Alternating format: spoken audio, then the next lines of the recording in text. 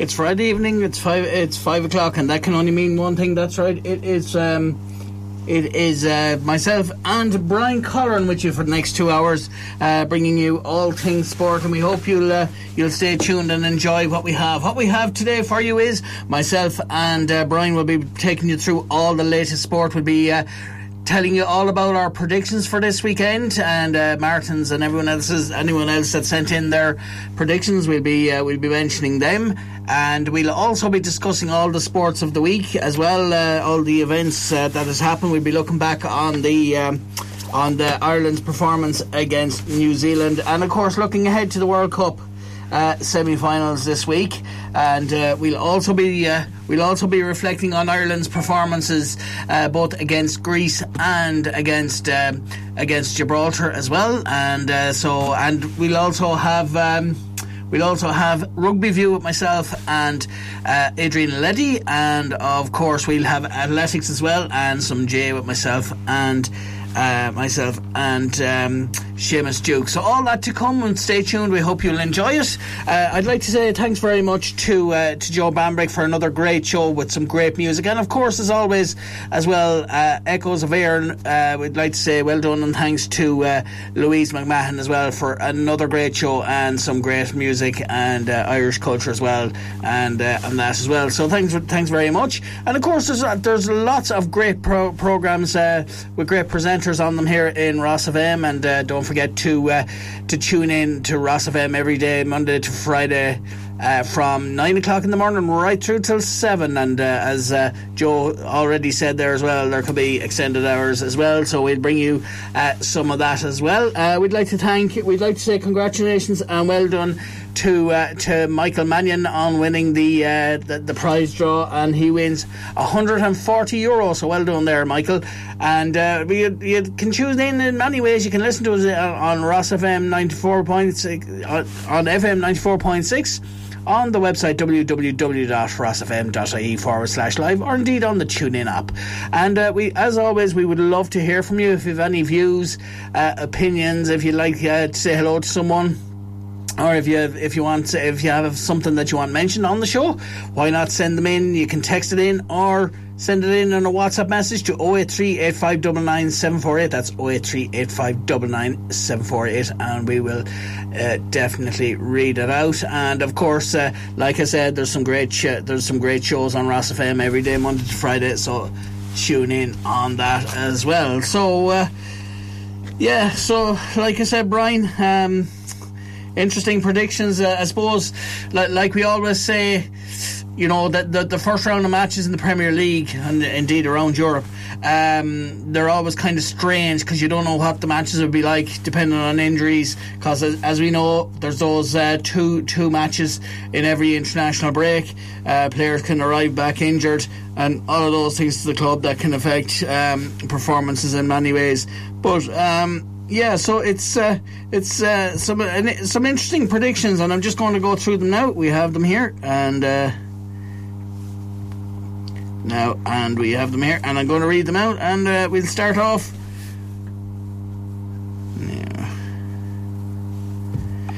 Now we'll start off with the first ones, and Emer from Emer works with Martin, and her predictions are she's going for, in Liverpool versus Everton, she's going for Liverpool, and Bournemouth versus Wolves, she's going for Wolves. Brentford versus Burnley, it's a draw. Man City versus Brighton, Man City. Newcastle United versus Crystal Palace, she's going for Newcastle United.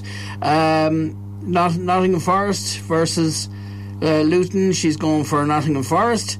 And Chelsea versus Arsenal, I'm afraid Brian, it's Arsenal she's going for. Sheffield United versus Manchester United, she's going for Manchester United. And on Sunday's matches then, Aston Villa versus West Ham, she's going for Aston Villa. And Monday between Spurs and Fulham, she is going for Spurs. And then going on to the next round of games then, and Emer, and then So then the next lot of are Martins as well. In Liverpool versus Everton, he's going for Liverpool. Bournemouth versus Wolves, he's going for Wolves. Brentford versus Burnley, he's going for Brentford. Man City versus Brighton, he's going for Man City. Newcastle United versus Crystal Palace, he's going for Newcastle United. Notts Forest versus Luton Town, he's going for Notts Forest. Chelsea versus Everton, a draw. And Sheffield United versus Manchester United, going for a Manchester United win there. Sunday's game between Aston Villa and West Ham, he's going for an Aston Villa win. And again on Monday then, Spurs versus Fulham, going for Spurs. And so that's Martin. And so then we go on to Noel's prediction. Noel from Tipperary there. He sends in his predictions every week. Thanks very much, and thanks very much to everyone who sends in their predictions. For Liverpool versus Everton, he's going for Liverpool. Bournemouth versus Wolves, he's going for Wolves. Brentford versus Burnley, he's going for Brentford. Man City versus Brighton, he's going for Man City. Newcastle versus Crystal Palace, he's going for Newcastle. Notts Forest versus Luton, he's going for Notts Forest. Chelsea versus Arsenal, he's going for Arsenal. Sheffield United versus Manchester United, he's going for a draw, and that's coming from a Man United fan. Brian, what do you reckon of that one? And then on Sunday then, Aston Villa versus West Ham, he's going for a draw. And then on Monday, Spurs versus Fulham, he's going for a Fulham win, or a Spurs win there, I should say. And moving on then to the next round then, and this is Eugene Walsh, that's Noel's dad, and his predictions are Liverpool versus Everton, he's going for Liverpool. Bournemouth versus Wolves, he's going for Wolves. Brentford versus Burnley, he's going for Brentford. Man City versus Brighton, going for City. Newcastle United versus Crystal Palace, going for Newcastle. Notts Forest versus Luton, he's going for Notts Forest. Chelsea versus Arsenal, is going for Arsenal. Sheffield United versus Man United, he's going for Manchester United. And Sunday's game, Villa versus West Ham, going for a Villa win. And on Monday, going for a Spurs win in the Spurs versus Fulham game there. And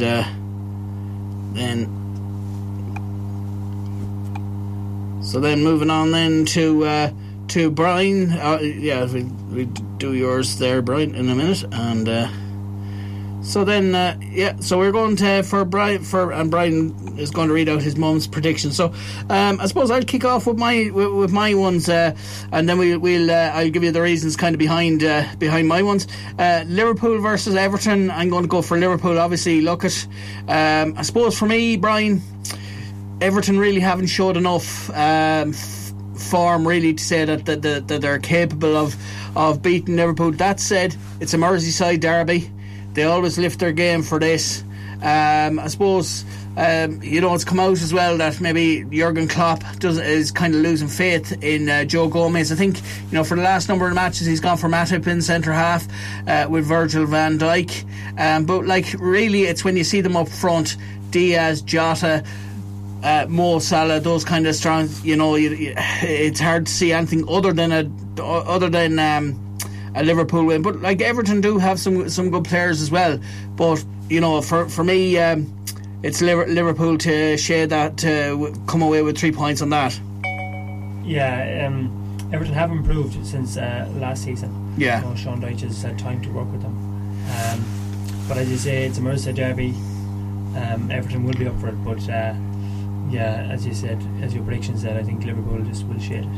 That's it. And moving on then to Bournemouth versus Wolves, I went for Wolves. Bournemouth, not again, kind of like Everton, but not really showing form. Wolves do have a good squad there, and they're not too bad. So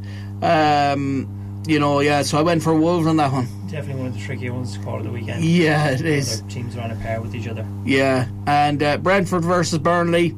I suppose Burnley aren't too bad. They're kind of up from the Championship. Obviously they were up in the Premier League before, but Brentford have they're kind of seasoned campaigners nowadays, and even without obviously, Ericsson has left, they still have a good goalkeeper. Not a bad defence. They're not too bad. They still have they're still a good side, and I'd say they should get the better of Burnley. But I suppose traditionally, I suppose going back even a few years, Burnley can prove to be a sticky team for some teams. Yeah, I think Brentford now are the standard Premier League team. You wouldn't expect them to be near a relegation zone now, and Burnley not got off to the start they would have hoped for. So another like the previous fixtures, and another tricky one to call.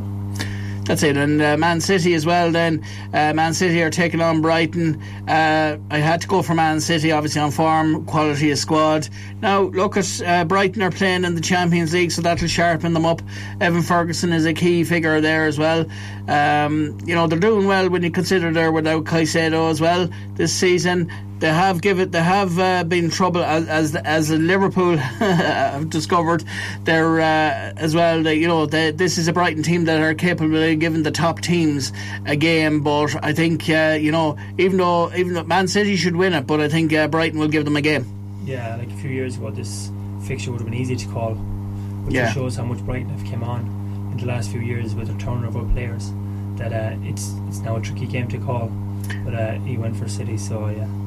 That's it. And moving on to Newcastle United versus Crystal Palace. Now look at this. This is kind of straightforward when you consider. Look, you see who's in charge. Obviously, he's really getting a tune out of this Newcastle team. But he's also invested in the right areas as well, and he has them playing a good brand of football. Yeah, he's shrewd bit of business. Like he's bought. He hasn't when the new owners came over in Newcastle. Everyone thought they want to start just throwing cash and buying players for the sake of buying players, but shrewd bit of business, and I think they're much further ahead than Crystal Palace at the moment. So I went for Newcastle on that one. The next one, kind of an interesting one really, but I suppose with bowing on experience, I went for Nottingham Forest against Luton. Luton kind of, I suppose they aren't a bad side, but first season up now in many years, I think it's 20 or 30 years. It's very hard to see them kind of getting a win in the early it's hard to see when you look across their next 5 fixtures where they can get a win. I went for Notts Forest on this one. These are the games Luton have to be targeting, and if they can't get points against Forest, you'll have to worry about where they're going to get points from. But I can see why you went for Forest in the end. Yeah, just because they've had a season under their belt in the Premier League. And the next one is your team, Chelsea, take on Arsenal. Look at Arsenal. I think we've said it here before since the start of the season. A few players, but I think they've 1 or 2 injuries as well, Arsenal. But I think Declan Rice has settled midfield. They've some good they've a good strike force as well. There was that one we discussed there, the change of goalkeeper in the previous game. Maybe not a good idea. Could have backfired. Yeah. But lucky enough. Every game he's going to settle, and Arsenal are a formidable team. So. Yeah, I'd have been surprised if you went for Chelsea in that one, to be honest. I'm a Chelsea fan. Yeah, so I went for Arsenal on that one. Sheffield United and Man United a draw. I know a lot of people will probably laugh at that one, but Man United probably could win it. When you look at any starting team that they could put out, you would imagine that they'd have the players. When you look on paper, they have, but you never know. I mean, on paper, it's hard to know what to make of Man United, and away from home especially. And then you see just before the international break, 2 late goals from Scott McTominay. Yeah. To beat Brentford, when you're relying on Scott McTominay to come off the bench and win your matches, you're in serious trouble. And I suppose really for Manchester United, even though they have, when you look through the squad, they have some good players, but they don't seem to be just gelling. Yeah, they're not clicking at all for some reason. And as we said on the show previously, the stuff that's going on off the field, we'd say 6 months ago everyone was full sure the Glazers were going to sell. Yeah. And I think deep down the Glazers knew they were never going to sell, and I think they brought along, I'd say Sheikh from Qatar wrote a letter today, you know, Terence strips them, said they only were entertaining him just to inflate the value of the club. And off the field seems to be just a mess at the moment, but very important to get a win this weekend, because if they don't, Ten Hag is going to be under serious pressure. And I seen there on Sky Sports News this morning that I think they're all thinking about offloading Jadon Sancho. Like, when you think about it, he was bought for big money and he was supposed to be the saviour coming in on the wing, so he hasn't really delivered. But no, not at all. Yeah, that's it. And I mean, but I suppose for Man United too, you could maybe kind of say that, you know, or is it true in your opinion? And this was just a point I was thinking of. Is it a case that, like, there are certain players that Ten Hag wants, but the Glazers aren't giving them the money to, or they're not sanctioning the money to be able to buy those players that he needs that could make a difference to this Man United team? I suppose United fans know more about the goings on in Man United more than I would, but as someone that's looking from the outside in, the Glazers can't, in a certain aspect, they can't be faulted for throwing money at United, because, like, over the last 10 years they've been the highest spenders. Yeah. They spent 1.2 billion in 10 years. At some point you have to start questioning the players. Yeah.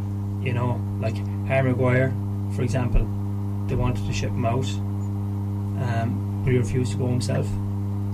The move was on to go to West Ham, he refused to go. And again, we touched on off the field goings on, like, but again, I don't know what's going on at Man United.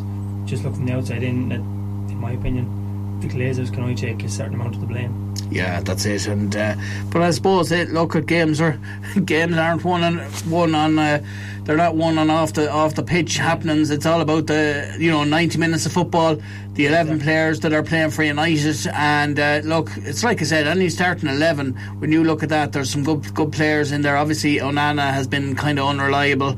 It's kind of the defence as well, not too bad of a midfield, but it's just it was between Chelsea and United, and a lot of the Chelsea fans were outraged that the board hadn't put in a bigger offer to get him ahead of United. But I think there wouldn't be one Chelsea fan now that would be sorry to see him playing for Man United, because some of the mistakes he was brought in to play out from the back. You know, his shot stopping was perfect. He was brought in to play out from the back because that's the type of football they wanted, instead of De Gea, who's a free agent now. And I'm sure he's sitting back somewhere laughing at the goings on, because some of his mistakes have been absolutely horrendous. Yeah, I think those reports that he was actually watching the Man United ladies team, so that goes to, if he's hanging around, is there a possibility they can bring him back? But look, that's all rumour. I think, look, they have what they have now, and go back to the we'll know more probably around Christmas what they're going to do. Maybe if they're going to go back to the I think they can put the tin hat on it altogether. Yeah, but I mean, like, it'd be interesting to see will they offload any players. Try and offload Harry Maguire again, and maybe get rid of one or two other players and bring in other players. But like, when you see one of Maguire, it's alright saying offload them, but if you're a player playing for Man United and you're on X amount of money, probably going to be on an extra 100,000 of the club you're going to go to. Yeah, are you going to go away from that kind of money? I don't think so. Well, if you're to believe what it says in the news, he doesn't want to hang around forever. He wants to start playing again, and I think that's the same with the money. Is one thing, and we all need money to live and all this, but these players are on outrageous money. But I mean, at the end of the day, too, there is a footballing element, and you do want to play, because if you're not playing, your value goes down as well. So there's that side to it as well. Yeah, but you see Harry Maguire, he's not playing for Man United. Yeah, but then he gets picked for England. That's weird. So it is weird, but like, he's obviously happy enough with that situation, and he knows well he's probably going to get picked to qualify for the Euros now. He knows well he's going to get picked on that squad. He mightn't start come to crunch games, because he needs to be playing week in, week out. But you see, the element to that too is when he's playing for England, he's surrounded by, to a certain extent, he's surrounded by better players that can, But he's still prone to the odd mess up, even for England. Yeah, that's and it. It doesn't help that the English fans are booing as well when he's playing. So yeah, but that's wrong. But sure, so is Henderson.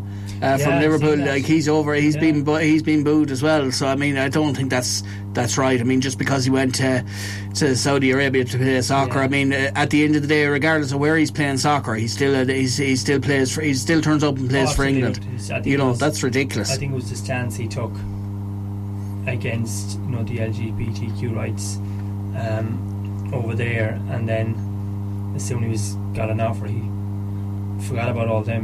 Yeah. So I can understand where they're coming from. It's never nice to have your own fans booing you, but see, this is for him. It's a footballing decision. It's not a religion or a political belief thing. He's gone over there to play football. It's not. And get a serious amount of money. Yeah. To be honest, because I think till I see one of the games he was playing in, there was 1,000 people at it.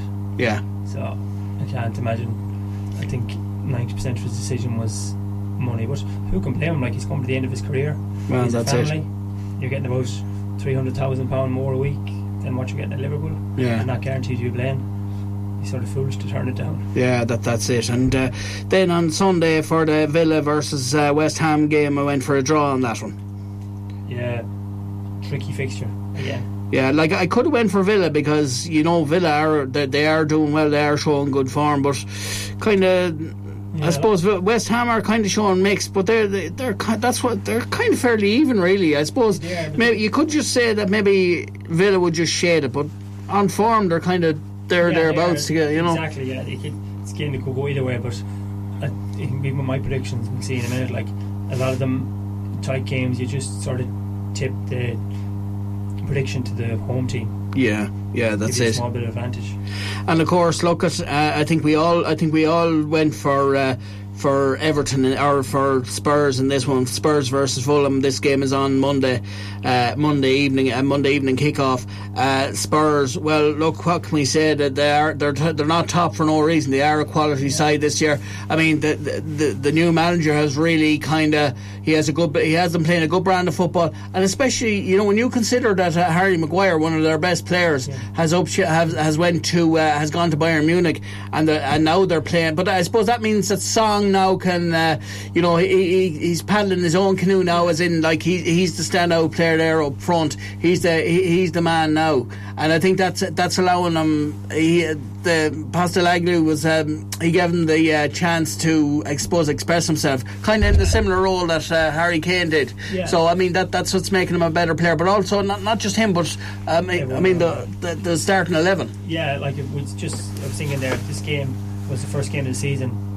I think a lot of prediction would have been draws, maybe the odd Fulham win, because no one knew what you were going to get with Tottenham, especially with the new manager coming in and Kane been sold. But you have to be impressed with the job he's done so far. I'm sure there's going to be bumps along the road, but they're winning games against big teams, winning hard fought games against the lower teams. When you think they would, like for example 2 weeks ago when they playing Luton, you would have thought that'd be a 4 or 5-0 win for them, but they ground out a 1-0 win, and if Tottenham win the league or come second, they'll look back on them games as the games that probably do win them the league. That's it. And I'll just read out Dara's, before we go on to yours and your mum's there, Brian. And so Dara's predictions are Liverpool versus Everton. He went for Liverpool. He's a fellow Liverpool fan. Bournemouth and Wolves, he went for a draw. Brentford and Burnley, he went for a draw. Man City versus Brighton, he went for Man City. Newcastle United versus Crystal Palace, he went for a Newcastle win. Notts Forest versus Luton, he went for a Notts Forest win. Chelsea versus Arsenal, he went for a draw. Sheffield United versus Man United, he went for a Man United win. Sunday, Aston Villa versus West Ham, like myself, he went for a draw. And Monday, Spurs versus Fulham, he went for a Spurs win. So what are your thoughts on those predictions? I think they're more or less all around the same, and aren't they, all the predictions? Well, except just a few odd games, Yeah. Go either way. Like City and Spurs and Arsenal, if you take them 3 fixtures out, whoever they're playing, like every other team could easily nick points off another team. So it's just very hard to call on a weekend basis. And that brings us on to you and your mum's predictions, Brian. I'll do Mary Colleran's first. Liverpool versus Everton, she went for Liverpool. Bournemouth v Wolves, a draw. Brentford v Burnley, Burnley. Man City v Brighton, Man City. Newcastle v Crystal Palace, Newcastle. Notts Forest versus Luton, a draw. Chelsea versus Arsenal, a draw. Sheffield United versus Man United, Man United. Aston Villa v West Ham, Aston Villa. And Spurs v Fulham, Spurs. Now for my own predictions, I went for Liverpool v Everton. I went for a Liverpool win. I just seen a stat there this morning. Everton haven't won in the last 25 visits to Anfield, except for a 1-0 win when there was no fans in Anfield. So that just shows the task they have. Big blow for Liverpool. Andy Robertson picking up an injury. Yeah, against Scotland, an arm injury. He's a huge loss. But Tsimikas has played well for. He's been playing well for Greece. He's done well for Greece, but also Liverpool when he is slotted in there. So he's not too bad. He wouldn't be near the level of Andy. Oh no, he wouldn't. But Andy Robertson is good going forward. Yeah, I think Tsimikas is better going forward defensively. I think he's probably worse than Trent defending him. So, but as you said, it's Merseyside derby.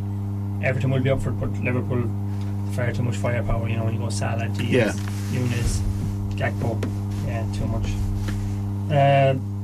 Bournemouth v Wolves are in for a draw. Tricky fixture. You don't know what you're going to get with either team.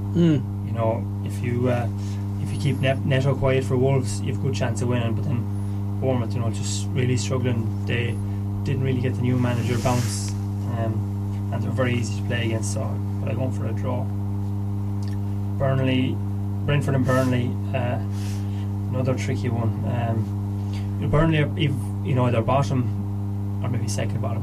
They seem to be playing well, but just not getting the results. They even played well against Chelsea, but in the Premier League, if you don't score, you're going to get beaten. They lost 4-1 to Chelsea. They played well. Brentford don't look the same since Tony has been suspended. Again, struggling to score goals. But I gone for a draw. I think Burnley would pick up a point. Man City against Brighton. I went for Man City, but it's going to be a very hard game to call. I just read there this morning, the last 24 games across all competitions, Brighton against City, Man United, Liverpool, Chelsea, Newcastle, Tottenham, Arsenal. Brighton have won 13 of those fixtures and scored 43 goals and conceded 31. So that's good, isn't it? Yeah, very impressive. They're averaging 2 goals a game against the big, inverted commas, the big six. And when you consider, one of their best players, Evan Ferguson, was injured for a time in that as well. Yeah. So that's where that makes it even more impressive. As we've said on previous shows, and we keep harping on about it. Where they find the players from. One of their best players could be injured, someone else slots in. I think Matoma is out for the weekend, which is a big loss because he's playing exceptionally well. But a new player comes in there, just as good, if not better. But even I think City aren't the same without De Bruyne. Yeah. That's obviously saying, without your best player, you're not the same. But Haaland isn't getting the same service when De Bruyne is not there. And if you can cut off the service to Haaland, you have a chance. But because City are at home, I'm going to go for a City win. No problem. Newcastle against Palace. I've gone for a Newcastle win. Newcastle, a few off the field problems with the new signing. Johnny Holy, he's been investigated for betting while he was playing for I think it was AC Milan. So he was a big summer signing, so if they're going to be missing him, they might have a few problems. But Palace, just you don't know what you're going to get with Palace. Eze and Elise, I see, are out injured, and that's two of their best players, two of their best attacking players. Can't see them even score, so I'm going for Newcastle win. Forest against Luton, went for a Forest win.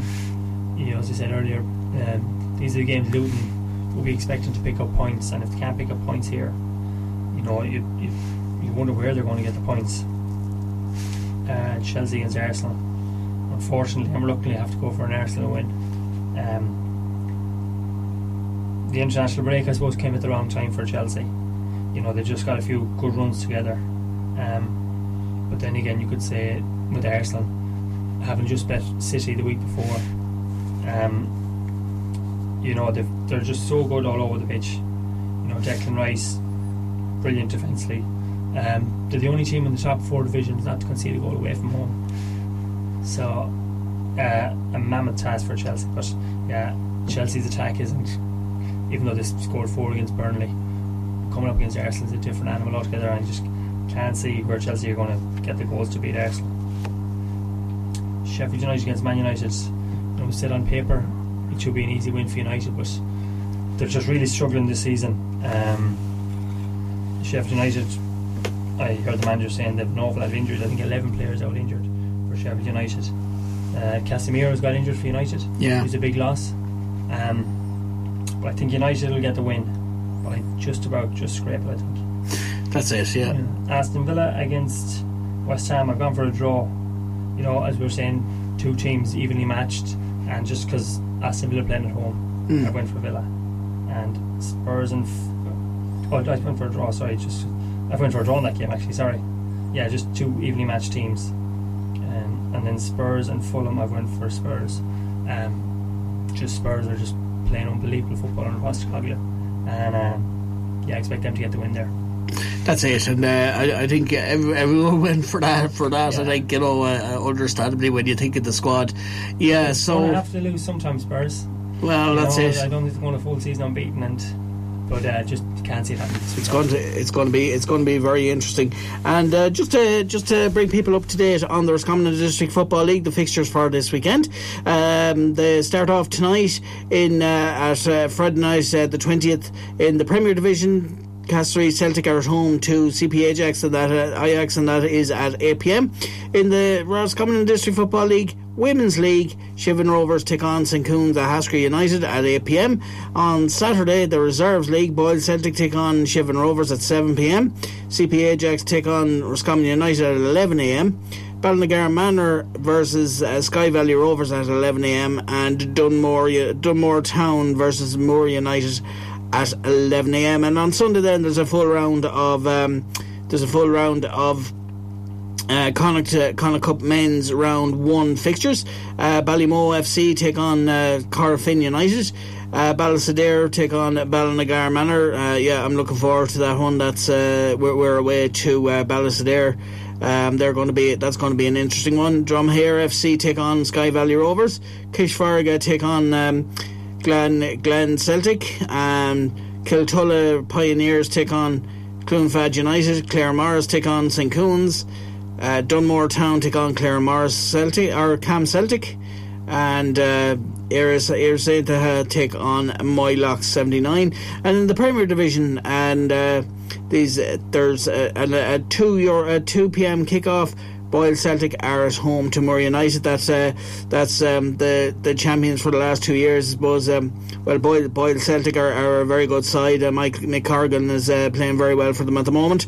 Against last year's Premier Division champions, Moore United, that kicks off at 2 p.m. and St John's Athletic are at home to Ballinasloe Town at 11 a.m.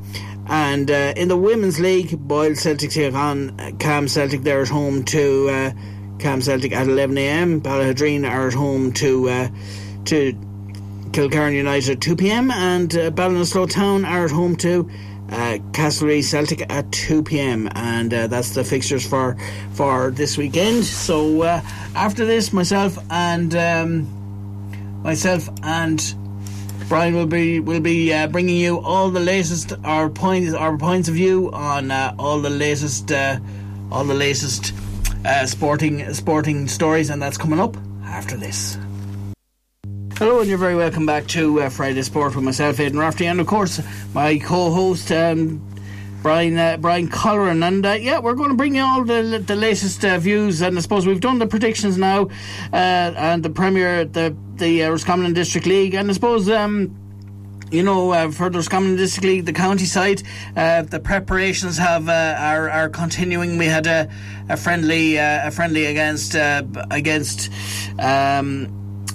Willow Park there on Wednesday there, and we had a 4-3 win. It was a good run out ahead of our game away to Sligo Leitrim on Sunday week, and we're trying to get familiar with the style of play and things like that. So it's going well now, and it's just a matter of getting one or two players back from injury, and hopefully we can get a win on Sunday week. And Ballinagar Manor, like I said there, Ballinagar Manor, we're away to Ballysadare in the Connacht Cup. That kicks off at 2 p.m. in Ballysadare. Not too familiar with this side, but ourselves, we're going into this fixture. We played 2-1-2 in the league. Had a good run out against Boyle Celtic, their reserves team, and we won that 6-1. That was a good little run out. And then bringing you up to date then with Roscommon GA, former Roscommon footballer Niall Kilroy has retired from the inter-county game.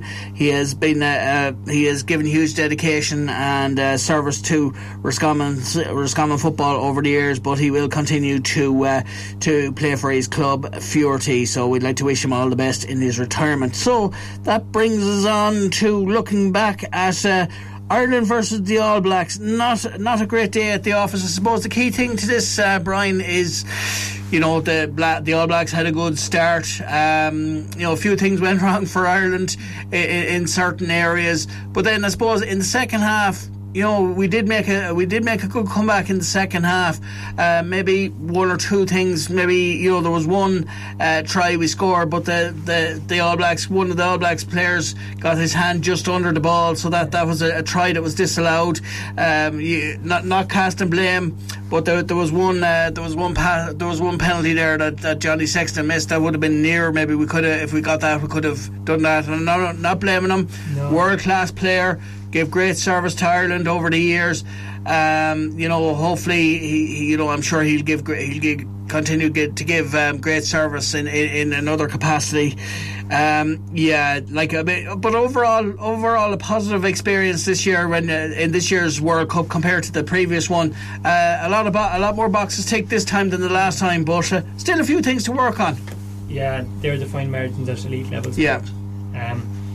Usually when we come away from World Cups after a semi or quarter-final defeat, the whole team is deflated, wondering where we want to go. But it's different this time, I think. But when you give the All Blacks an 18-0 lead, you're going to struggle to win a game. Even though apparently people are saying this All Blacks team isn't one of their best teams, they're still an All Blacks team in a World Cup quarter-final. And if you give them that much of a lead, you're going to struggle to beat them. But the lads can't be faulted for effort. To go 18-0 down and bring it back and have a chance to win it, getting held up at the line. Probably should have given the ball back, with the new rule change, when you go over the line held up, it's a drop goal instead of a 5 metre scrum. Players should be aware of that now, and not be trying to get over the line when you're not 100% going to get over the line. Yeah. But just extremely disappointed for the lads who have given so much to the country over the last month and a half.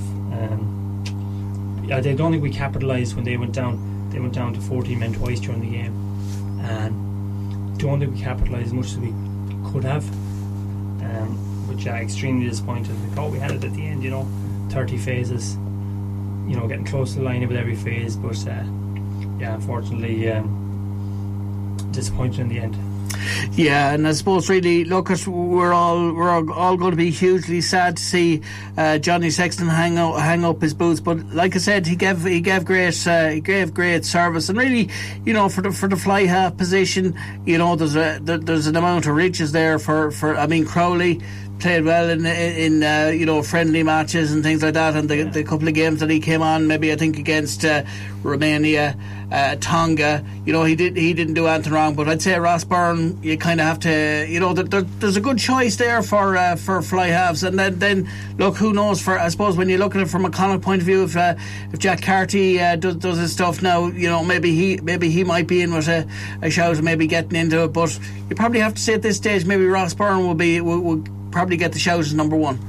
Yeah, I definitely would. I'm sure them lads would have learned so much, been in the camp with Johnny Sexton ahead of them, But maybe Andy Farr didn't have much faith in them, when you see Johnny Sexton at 38 years of age, playing the full game in the quarter-final of a Rugby World Cup. Every other game he's been taken off when he's run out of steam. Does Andy Farr trust him at this stage? It's hard to know. Well, maybe he saw maybe Jonathan Sexton, because Jonathan Sexton, to be fair, he has been out long term with an injury, and maybe like he came back for this World Cup, it was always going to be his last World Cup, but maybe to a certain extent that's why he retired, because maybe he saw the writing on the wall and he said, right, it's better to retire than to be pushed. I know Johnny Sexton is still at 38 years of age, still world class, you know. Oh, he is, no, but I'm just saying, like, if the best players in the tournament, you know, but Ross Byrne. I'm saying, I mean that from the point of view of, you know, if you're looking forward to the next World Cup, like them two lads are playing exceptionally well for Leinster and Munster, respectively. Like, so, don't get me wrong, they're very, very good players, but I think they might need a year or two to be bedded into the squad. Yeah. And experience more big games than what they probably had in the future. That's it. That's all I mean by Andy Farr not trusting them. Of course, yeah. Trust them. He brought them to the World Cup and played them in the World Cup. Yeah. But in high pressure games, maybe they haven't played enough international level games. Yeah. To be brought on to try and win a game for you against the All Blacks in the quarter final. And you see, with a player like that, is you have the choice: do you start him and take him off with about 60 minutes gone or whatever it is, or do you leave him on the bench and bring him on? But you see, the thing is, you know, against the likes of South Africa, against Scotland, even though we won that well, and against the likes of the All Blacks, you need his experience. We had to start him in those games. Exactly. All our games in the World Cup, we've made great starts. You know, against Scotland, the game was over in 10-15 minutes. You know, all our games, perfect start. But just this game went the opposite way for us, but did remarkably well to come back into it, because not many teams, when you're down against the All Blacks 18-0, they usually just keep putting the foot on the throat, but did extremely well to come back into it. And just when you see the teams that have made the semi-final, it just makes it a harder pill to swallow. You know, England, who finished 4th in the Six Nations, their manager under pressure coming into the World Cup. You know, that's, you know, if there was 4 semi-finalists that were much better than us, you'd be thinking, that's not too bad. But the way the draw was kind of lopsided, gave England. Yeah, I think Adrian Eddy will. You'll hear about that. You know, I'll be talking to Adrian Eddy in a few minutes, and he kind of made that point. If you were to look at the World Cup as a whole, if there was one fault you'd pick out, it was the way the draw was done. But it has to be said, France did a great job on hosting it, and everything was. But absolutely, yeah. Because if you look back on the quarterfinals, like the Ireland New Zealand game and the France South Africa games, like them games were just worthy of a final. Yeah. Let alone a quarter final. I think World Rugby, missed a trick there. Them 4 teams are much ahead. Yeah. Of your. They would have been like Ireland versus the All Blacks, and maybe South Africa versus I don't know, like one of the other top teams. They would have been ideal semi-finals. You know, if they were France, you know, they would have been the best semi-finals and the best finals. But that's the way it is, I suppose. That's the way it is. If you want to get the final, you have to beat who's in front of you. You know, you can't complain about the draw.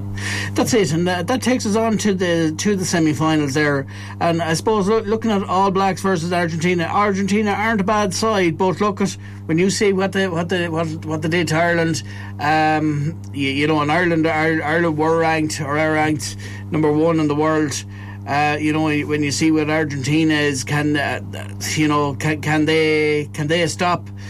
I can't see them being able to stop the All Blacks from having the same sort of start that they had against Ireland. No, I can't see it. Argentina come into this tournament with a lot of hope, you know, of topping the group, and you know, they lost to England. 20 was it? Lost to England by like 20 points, and you know, England had a man sent off in the first half, and Argentina couldn't beat them. And playing New Zealand in the semi-final of the World Cup, as I said, like, New Zealand are a different animal in the knockout stage. Like, they really bounced back from losing the first game against France. And you know, I'm sure Argentina have confidence in their own ability, and you know, they've played them enough times in the Super Rugby Championship to know how to beat them. Yeah.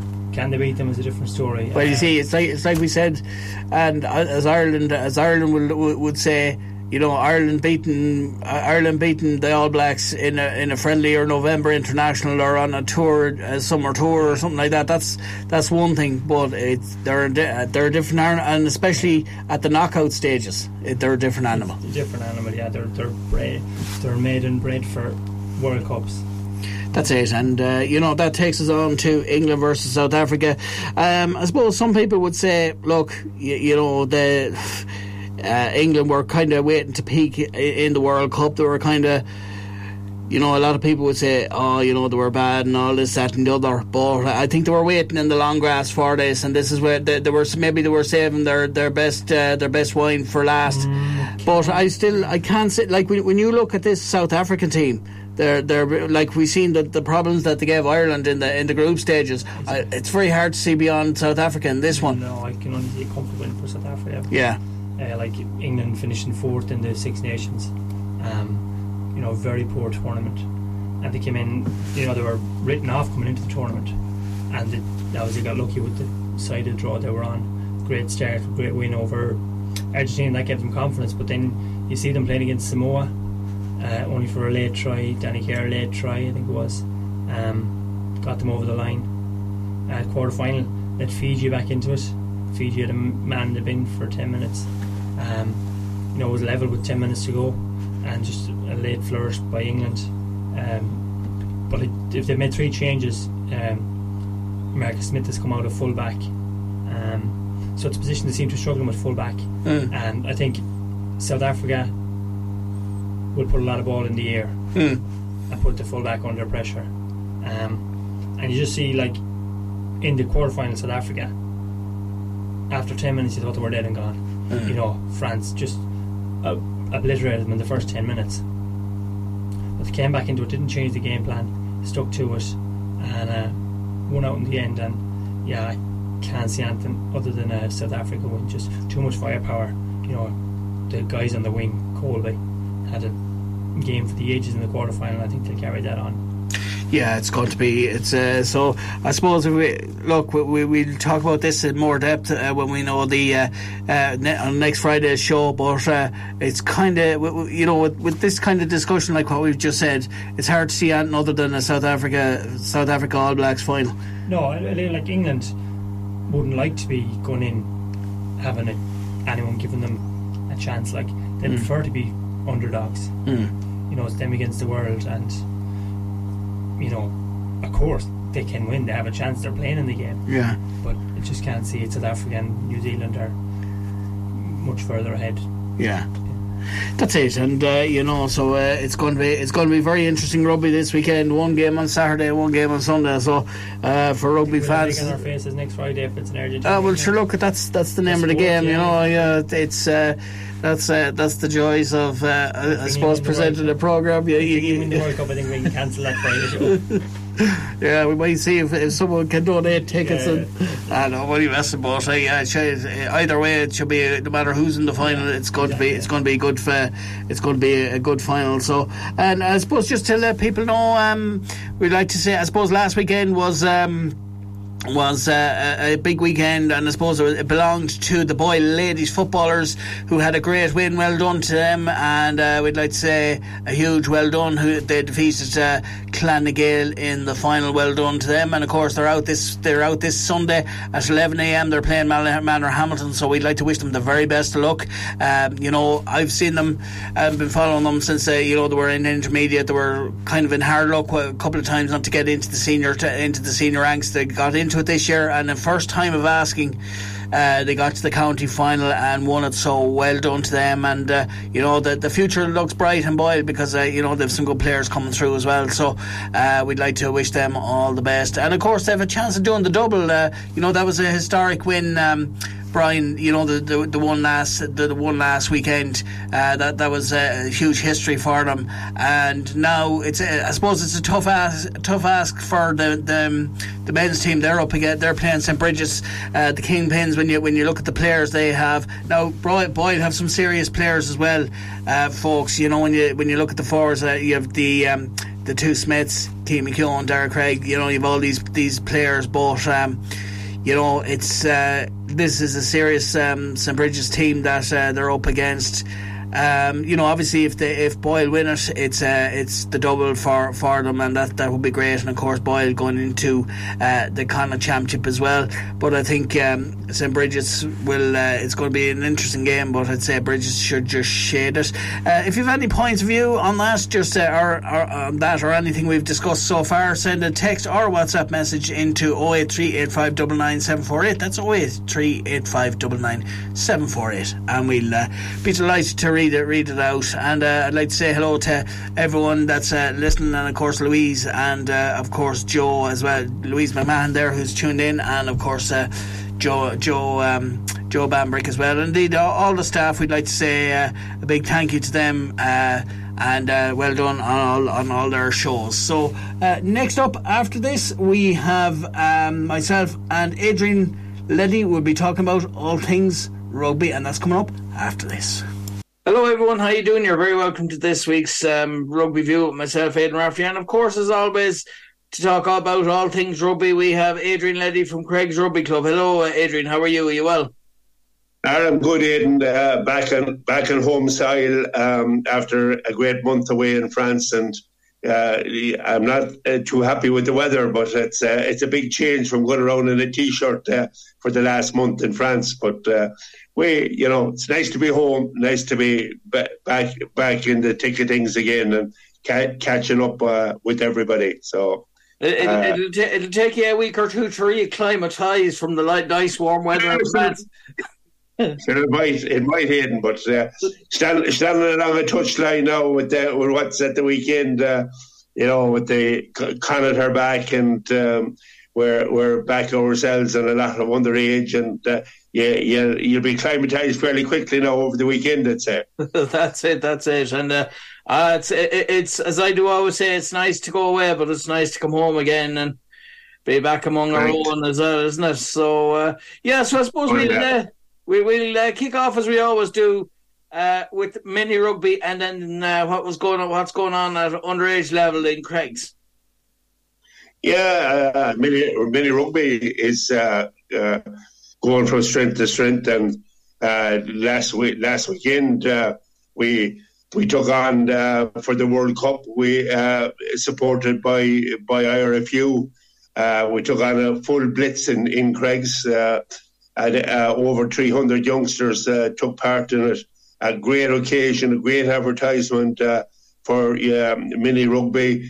We had people down from the IRFU, a lot of people down from Connacht Rugby, and it's great to have the type of facilities that we have in Craig's, and the coaches and the voluntary support that we have in Craig's as well, because unless you have a team of people, when you bring around over 300 young mini rugby players to a particular club, you need to have plenty of supervision, you need to have plenty of coaches, you need to have referees.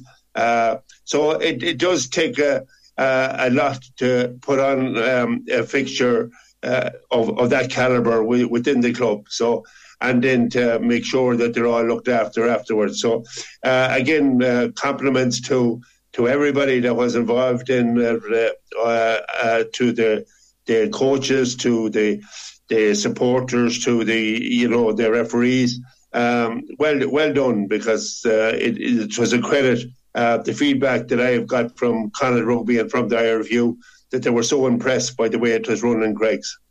And of course, I think the centre of that too is when you're catering for 300 kids, like you were saying there as well. The amount of pitches you have as well is key to it as well, because it's a lot of kids, so you need a good few pitches. And I suppose that's a testament to I suppose the people over the years that had the vision to say, like, from the days when you just had one pitches to where you are now, where you have 4 or 5 pitches.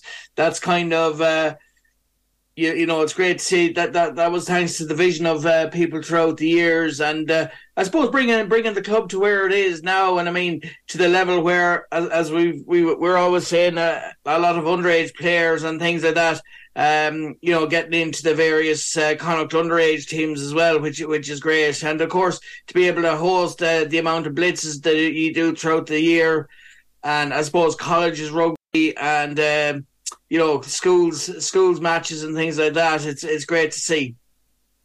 Yeah, there's a couple of things in that, Aidan. One is what you were saying is the foresight of the club to see the growth in rugby and to see the need that we needed to have more accommodation to deal with the amount of youths and mini rugby that we were catering for, and we were renting various places. And again, all thanks goes to Dunaman for the use of their grounds while our own grounds was being developed as well, and over the years for their support.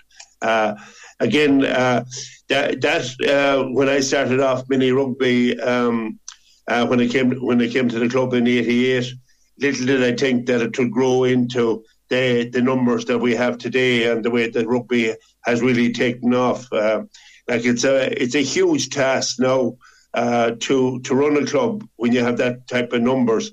Like when you're talking about dealing with a couple of hundred boys and girls at mini rugby level, then you have all age groups then from 13, 14, 15, 16, 17, 18 up the whole way with boys and girls now as well. And that's, takes a lot of power, takes a lot of people within the club to run it. And actually, it takes a lot of money to run it. And all combined, the community, the efforts that's been put in there, both voluntary work, financial support, is absolutely fantastic. And it's something that a lot of clubs, when they come around to see the development within Craigs, they just wonder how this can happen in a small little village like Craigs. And here we have big cities in Galway, in towns across the country, and they have near the facilities that we have in Craigs. But that's, we're not boasting about it, but we're proud of it, and we're proud that we have that type of facilities that can cater for the numbers like last Saturday, to be able to say to IRFU and to Connacht Rugby, we can cater for that. We can put on that type of a show for the World Cup. So it's nice to be able to do that and have it in Craigs.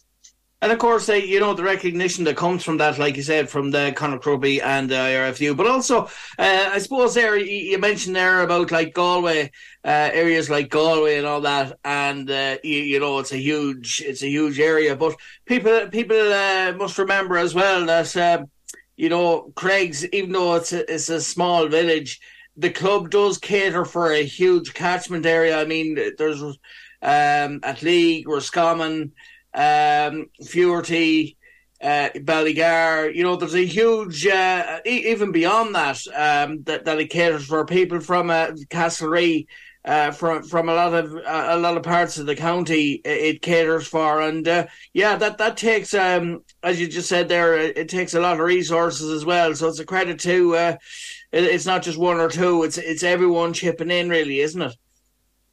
It is. I agree with you. It's a big catchment area, and it does mean that parents have to bring their boys and girls a distance to play in Craigs, but they're prepared to do that. They know that they're being well looked after. The facilities are good, and they themselves can enjoy the facilities if they want to go for the walk or if they want to have a cup of coffee or whatever.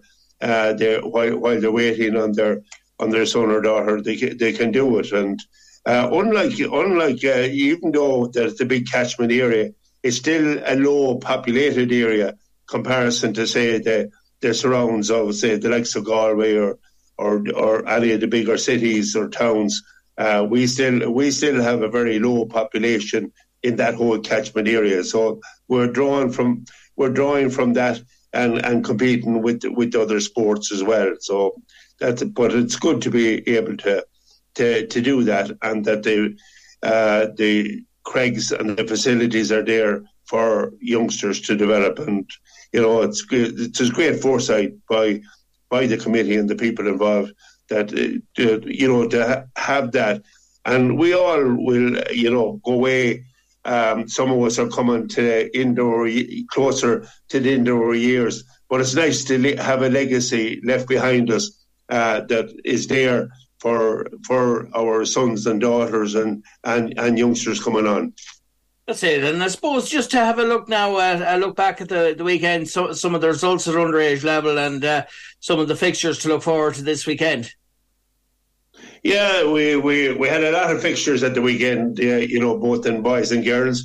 Again, we won some, lost some, but some great performances and some great wins as well. And it's great to be able to compete at all age groups, as I said there, like from under 13s up to under 18s at the minute. And the latest in that, as I said in this program before, that we are now putting out a women's senior team as well. So shows the development that has come along through the underage structure into to be able to put out a senior women's team. And this will be the first time since we had the great women's team in the past that we're able to do that. But the boys and girls are fantastic. A lot of them are playing both with the various schools as well during the week, normally on a Wednesday or Thursday, and the girls are playing with the convent.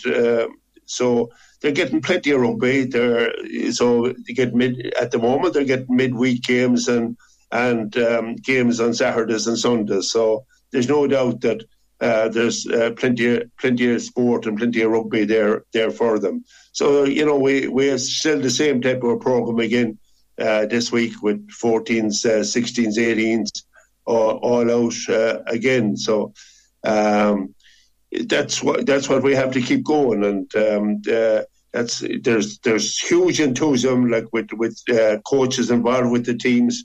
They're all there. They're all assigned now. It's up and running, and they're playing in the various Connacht leagues at the present time. And so are the schools.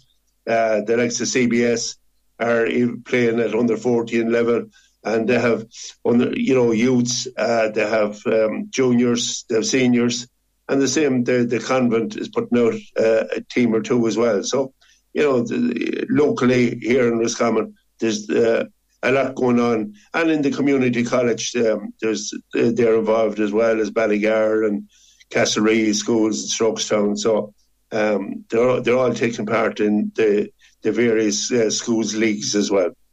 That's it. That takes us on to the adult teams, and I think the first team were away to Dunmore. A good win. A great win, yeah. We were, this was coming on losing to them 2 weeks previously in the Colleran Cup. It was they warm up just to see what Dunmore was like, and we were delighted to take away a win last Saturday evening in Dunmore. Again, it was a very tight game. It's a game nearly at two halves always when you go to Dunmore. That's more on the slope that's on the pitch, and it's easier to play down the hill than up the hill. So again, we stayed within the game. They started off stronger than us. They got a few penalties, went into the lead, but Craigs came back, and Craigs were comfortable to win out in the end, 27-16. So it was a good kick-off for the league, the first game of the Connacht Leagues for Craigs to retain its trophy this year. So this weekend they're away again to a Mayo team, Ballinrobe, and Ballinrobe. This is their first league, second league game in the league. It's their first. They got promoted last season. So again, we already had a fixture with Ballinrobe in the Colleran Cup at the very first game of the season, and Craigs won that. So we'll be hoping to repeat the performance again that we had last Saturday against Ballinrobe and come away with a victory. That's it. And I suppose really going back to the Dunmore game, you were saying there in the Colleran Cup, lost that game. But I suppose since then, it's kind of a two-pronged for the league game. I suppose in a sense it was kind of you know obviously you would have loved to have won both, but I suppose the important one that you wanted to really get would have been kind of the league, because that has more of a reflection long term throughout by the end of the season. So maybe that was kind of the more important one to win. But I suppose 100% Aidan, and as I said, everyone mindset was on last Saturday. You know, to the league game, to start off the league on a proper note by getting the win, and naturally enough that we wanted Dunmore would be our neighbours, and that we wanted to have another one over on them in relation to the league.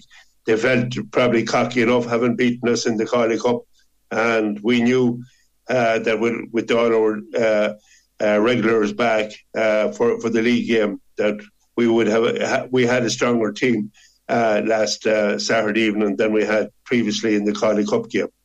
That's it, because I suppose it is kind of two-pronged for the league game. Was that one, a lot of lads had returned, just like you said there, but also you would have learned that would have been a lot of learnings from Dunmore, from playing Dunmore in the Collie Cup. So there was things that maybe went wrong in the Collie Cup that you learned from it and brought it into this game, and you were able to put that right in the league game. Oh, very much so. Yeah, with strategy last Saturday evening was totally different.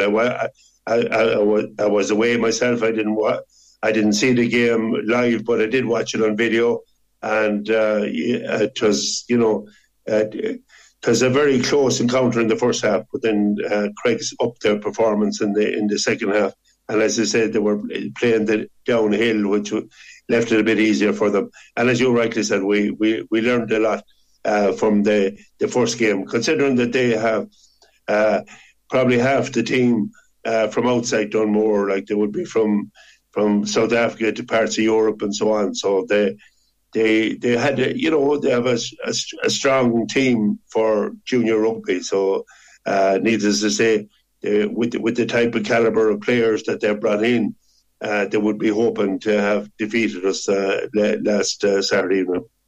So I suppose it is a testament that, with all that talent that they had, you still came out with a victory. But that moves us on then to the AIL section of it. And I suppose the Galway-based teams, Carrick-on-Shannon and, Carrick Buccaneers and teams like that, and Sligo, that are based that are in the AIL.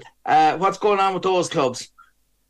Yeah, just before you leave that, I just mentioned our seconds team and development team that their fixture didn't go ahead last weekend, but they're away to Tuam this Saturday evening. So we wish them well, and our first game is on the Sunday against Ballinrobe. So they're two important fixtures for the club this particular weekend. But you say that the AIL. This was the second weekend out for the likes of Galway clubs and Sligo and Buccaneers. So again, mixed fortunes. Buccaneers went down again against the College in Cork. That's their second defeat in the start of the AIL. So Buccaneers will be hoping that they will get a win at home in their next game. And Sligo are going exceptionally well. They have beaten their second northern team. Previously they'd beaten Reaney. Last weekend they beat Dungannon. So it's a good start for Sligo. Again, Galwegians had a win, and Corinthians, they were playing the top team that has been beating everybody by 70 and 80 points. They came very close, and they actually got a bonus point out of the game. So that in turn to play up in Belfast, to play in Estonians, was a good result for Corinthians. And unfortunately, Ballina lost out in the AIL, no more than Buccaneers. That was their second loss in the AIL. So they would be hoping for better fortunes as well in the game. So their other teams are going well, though. Buccaneers under 20s, youth rugby is still going very strong in Buccaneers and mini rugby, and similar within Sligo. They have like a number of the teams would have played Craig's, a number of the youth teams in both Sligo and Buccaneers over last weekend. So there's tit for tat between all the clubs. So Carrigan-Shannon, you mentioned there too. Carrigan-Shannon kicked off their junior league with a great win away to Boys Club. Boys Club is OLBC in Galway, and they have amalgamated this season. They hadn't enough for players themselves, so they have amalgamated with Oughterard. So you have a joint team there, and that was a fantastic victory for Carrigan-Shannon to start off for their first league game last weekend, and all credit to them, and good luck to them in the games for the rest of the season. Again, their mini rugby, a couple of weeks ago, or the weekend before last, we had them in Greg's, and they continue to blossom as well as their youth team. So all is good at Carrigan-Shannon as well. That's it, and that takes us on to Connacht Rugby, and finally we'll be they're in competitive action now, and of course all the lads, Bundy Aki and Mac Hansen and a few others, they're back with Connacht now as well, and it's good to see them going back into competitive action again. All the pre-season friendlies and all the pre-season training is over, and now it's down to the brass tacks, isn't it? It is, but in fairness, just to say, the couple of players you mentioned there that from Connacht that was playing with the Irish side, and they didn't let the side down, both Bundy and Mac and Finn Beelan. So they will probably be taking from the necessary break from rugby for a couple of weeks now. They'll be probably fed in over a period of time, depending on how their bodies are and in relation to injuries. Mike Hansen would have picked up a calf injury. He was struggling a bit in the game against New Zealand. That he was the doubtful before the game, and he had to go off in the second half when the calf injury, recurrence of his calf injury. So you will have that. But as you rightly says, it's down now. The URC is up and running this weekend, and Connacht's first game is in the sports ground at 3:00 against the Ospreys. So again, this is a game that Connacht would be hoping to win. They have a good record against Ospreys, and I've seen their past that Eric Elwood would have played the combined team that formed Ospreys for his last game in the sports ground. So it's good to see Eric Elwood is still involved. He's coach for our development team within Connacht. So Eric is there. So there's since Andy Friend, the new coaching team there. We welcome back one of the heroes of on the coaching team from the time of winning the Pro 12 in John Muldoon, was the captain at the time. He's back from being away in Bristol with Pat Lamb. He has come back into the fold now with Connacht. He will be the forwards coach, and anything that John puts his hand to, he's a very committed type of an individual. He's another Paul O'Connell that we have in Connacht in John Muldoon, and I wish John and all the team the very best. And again, to Jack Carty taking on the captaincy again, it's great to see Jack there, local man, the captain of the team. So, and our own Dennis Buckley involved as well. So I'm looking forward to the game, back into it as I said at the outside of the programme. Plenty of rugby to get back into, no better place to get acclimatised to the Irish weather again is in the sports ground. So I'm looking forward to that this afternoon in the sports ground. That's it. So it'll be a bit of a culture shock for you now, being back in the rain of Ireland and the whole lot. But I suppose for Connacht, this is I know there'll be other games throughout the season, but really this is a key game in the fact that it's at home and it's their first game. It's their first game of the season, in the URC. So the fact it's a home game, and also the need to it's essential to kind of get the season off to a winning start as well. So there are two vital things, and that makes it hopefully easier for them. Or, well, look, there's no easy game in it, but to get a win on at the weekend. Absolutely.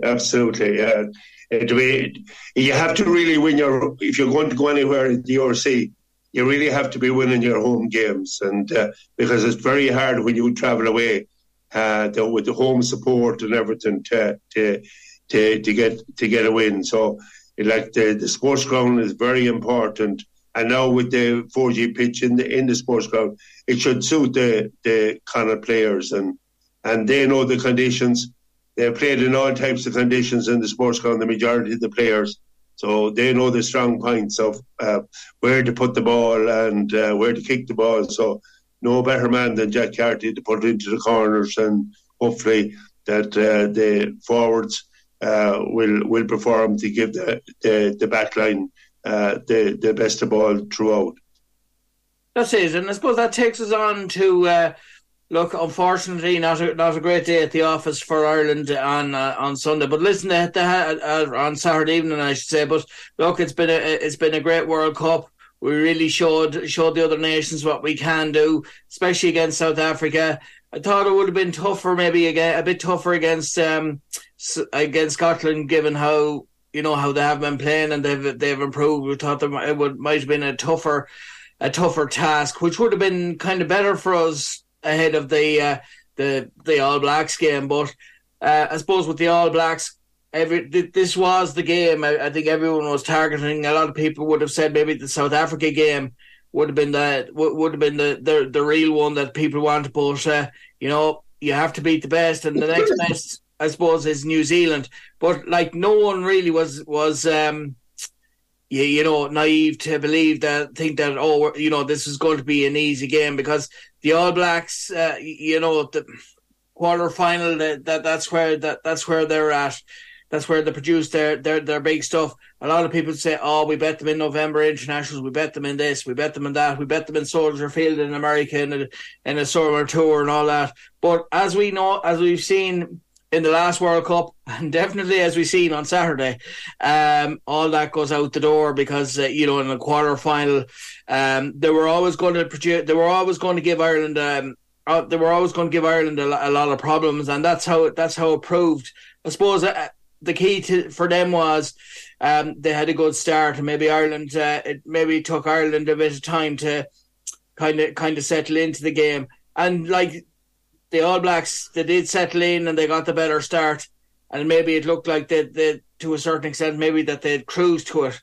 But Ireland did well in the second half. Ireland were much better in the second half, and they were kind of unlucky in many ways. I suppose in some ways they made some mistakes, but in other ways now they did very well. Well, I want to just say like that the World Cup is a great tournament, and it grabs all the various nations, all the rugby nations. Everybody was glued to it. Any person that's anyway interested in rugby or wanted to play the game or so on, like the World Cup is where it's at. And you rightly say that, you can play all the other test matches outside the World Cup, but when you get into a World Cup, teams like New Zealand, teams like South Africa, France, other countries, they up their game big time. They're planning no more than Ireland was planning 4 years in advance for this occasion, for the World Cup. And it's the same now, that Ireland will just have to dust themselves off and go down and be ready for Australia in 4 years' time as well. But I just want to acknowledge of the great time and the great entertainment that this Irish squad has given us. And, like the likes of two people that has announced their retirement already, to Johnny Sexton, to Keith Earls. Players like that there have given enormous service to this country, and they deserve all the credit for bringing the type of enjoyment to us all. And it showed that way with the amount of travelling supporters that came to every game in all over France. And we're, for a small nation, and considering that we are probably about the third, fourth sport within the nation, that it was absolutely, you would be thrilled to be an Irishman at any of the particular games. When you seen the sea of green, 60,000 people at the Scottish game, and to see the numbers that was there again last Saturday, and meeting people from all over. I was in the company before the game by accident, ran into a couple of friends that I would have played Gaelic football against in Leitrim, now earning their crust in America. One from New York and two that's working in San Francisco. Went during the downturn in the economy here to England when they weren't, or to America when they weren't able to make it here. And like there was people that I ran into that had travelled long distances from all over Europe and different countries to get there. So that shows the passion that was there for the Irish team, and the enjoyment that they gave us in all the games that they played. And if I had one critical thing about the whole World Cup organisation, it was the way that they did the draw, because the draw was wrong. It was the four best teams was there at the weekend in South Africa, New Zealand, France and Ireland. And it was so sad to see two the better teams go out at this particular stage. Like the four teams, they were actually semi-finals, and like I'd like people to really realise that they were beaten. You know, that France and Ireland were beaten by two top teams on the night, and it was only one score in both games, and it just was small. It's just small margins. Had we grounded the ball that we drove over with about 5 minutes left on the clock. And like it was only a hand that saved. You know, like the Barretts, they did a lot of damage to us on the brothers, the three of them, on the night. And you know, they're great players. So like the All Blacks, they're well known, one of the top sides in rugby, and it was easy to know with the information and that Joe Smith, having been the previous coach of Ireland, that he knew most of the Irish players. He knew where our weaknesses was, and he targeted us. Very much so at the breakdown. And like the All Blacks were better on the breakdown than our Irish back row on last Saturday. And we have to give it to the All Blacks. They did shade it on the night. But at the same time, we could have won it. When we came back, as you rightly says, we were slow out of the blocks, that they were up 13 points. But we did come back, and we were thereabouts for the rest of the game. And, you know, to sad, like the soft enough try that we did let in the second half, just, you know, like one missed tackle led to the overlap, and you know, that's how tight it can be. And but I witnessed, and it was great to be in the stadium. Two absolutely fabulous games of rugby. Like, for any person that knows about rugby, they were the two probably games of the year, and particularly the South African and France game on the Sunday night. It was unreal. I don't know whether that being at a game that your own team isn't involved, that you're more relaxed and you can see the rugby. But I enjoyed it, and I felt everyone I was talking to, they felt it was the best game of rugby that they've ever been at. So it was a privilege to be there. It was a privilege to be at the World Cup stages. And there's two great weekends to still go, and you know, the two semi-finals and the final. The final, I would bet nearly at this stage that the final will come down to the two teams down under, between the All Blacks, the New Zealand, and the Springboks, South Africa. So, you know, we were looking forward to at least a very good final, because I don't think that Argentina and England will live with either of the teams. That's it. I suppose going back to the Ireland game as well, we knew this, as you said yourself earlier on there, it was always going to be decided on fine, minute margins, or as Paddy O'Shea years ago, the former Kerry manager once said, a grain of rice can tip it. And we say it even came down to, and I'm not casting blame on him, is, even if that had that penalty that Johnny Sexton missed, if that would have went over, it could have been a different story. Probably would that have drawn the game, or would have Ireland won? Or no, it wouldn't, but it would have kept us closer to it. And maybe with all the pressure that we were creating towards the end of the game, it could have been like France, where we had over, I think, probably about 37 phases of rugby that he would have the option of a drop goal then to win it. So